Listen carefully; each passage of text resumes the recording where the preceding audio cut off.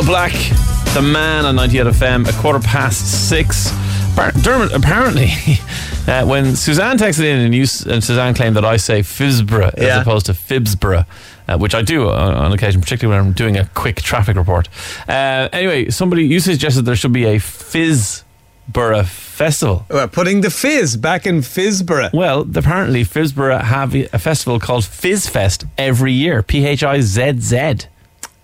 Really? So, Fizzfest.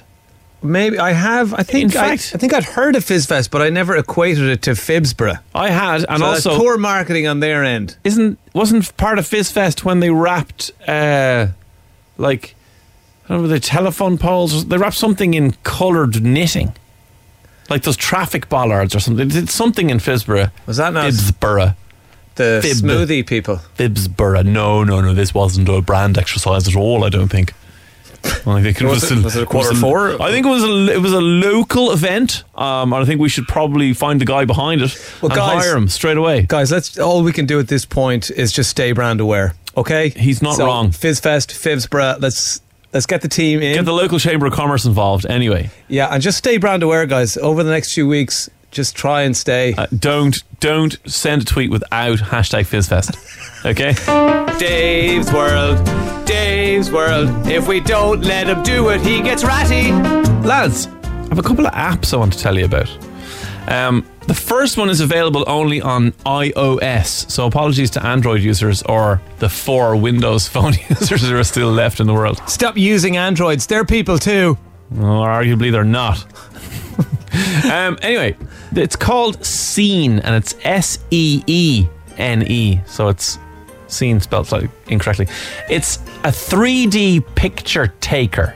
So what you do is you point it at an object, ideally a stationary object, and then it creates 4 little triangles on your screen that make a circle. There's one at the top, one at the bottom, one left and one right, and you rotate your phone left, right, up and down until they all light up green, and then it has taken 4 pictures which you can instantly morph into one, which allows you to look like you're looking at a 3D picture. Is this the one that you used? I showed it on the airplane. Yeah, that actually blew my mind. No, it is. But my mind is easily blown. Well, also he was really jet lagged, so it was hard to get him to react. But genuinely, it's one of those things where I was shown at the I can't remember the guy's name. I'm so embarrassed now. Anyway, I was shown it recently by a guy, a really nice fella, and I was like, oh my god, best thing ever. And then since that day, I've shown about 40 people a day this app. It is really incredible. It's free in the App Store, so I'm not involved, I'm not trying to promote it or anything. I just think it's really cool. So SEENE if you have an iOS device with a camera. Then the other one is available on both iOS and Android, and it's called Word Lens. Okay, now I'm going to show this to Dermot while we're talking. I need something big. Oh no, I don't really have anything. That's okay, I'll pretend to be interested. No, okay, I won't. But essentially, sounds great.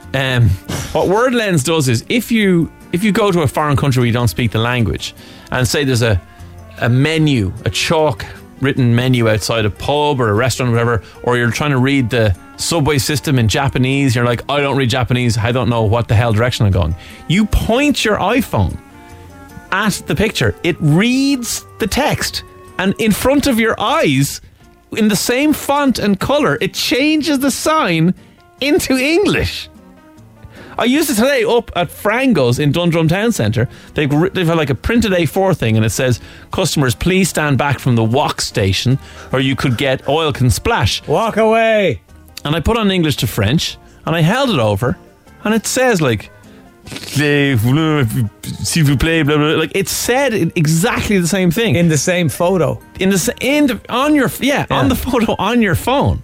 The only thing it didn't do was when it said oil may splash, it translated wheel, the month May, and the word splash in French. So it didn't work that out that was a sentence. But still, if you were there and you saw the word for oil, the word for May, and you kind of work out that, I better stand back. You know, this is honestly incredible. I think the flying oil might be a bigger giveaway. But I mean, honestly, but think about it. The one thing that is difficult in airports, particularly on trains, and like metro systems, because they don't do different languages. In airports, okay, like they obviously put things up in English usually and other language, like the language of whatever country you're in. But like to go on the metro system in a country where you do not speak or read the language, China, Russia, Japan, like words that alphabets that aren't even things you're familiar with, like you just point your phone at it and it translates it on your phone. Definitely menus, because that's the time when, you know, it could be a serious error of judgment. And, you know, we've all been there. You pick up the menu somewhere in Europe and it says spec, and you go, I don't know what spec is. So you get, the English menu. Now it still says spec. We don't know what spec is. In the Maldives, it's a type of ham. I ate deep fried rat prick, which turned out to be a local fish. So it was okay. But yeah, no, honestly, Word Lens. Do yourself again. It's free. It's amazing. And go and impress your friends with Scene and Word Lens. Okay, I'll forget them immediately. Good work, Jimmy. It's 6:20 on 98 FM. If you are what you say.